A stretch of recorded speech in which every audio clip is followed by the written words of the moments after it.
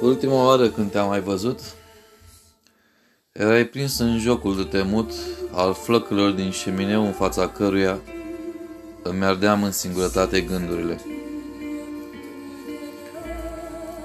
M-a surprins apariția ta și emoționat am vrut să iau vătraiul și să sar în ajutorul tău, cum o făcusem de atâtea ori altădată.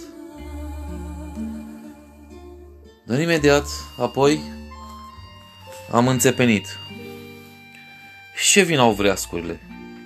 Și ce vină să aibă focul?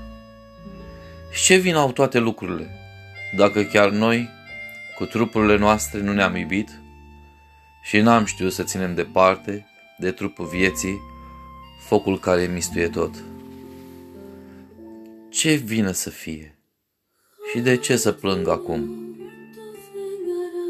Și de ce să mai lupt? Ultima oară când te-am mai văzut, erai prins în jocul de temut al flăcărilor din șemineu în fața căruia ardea tot.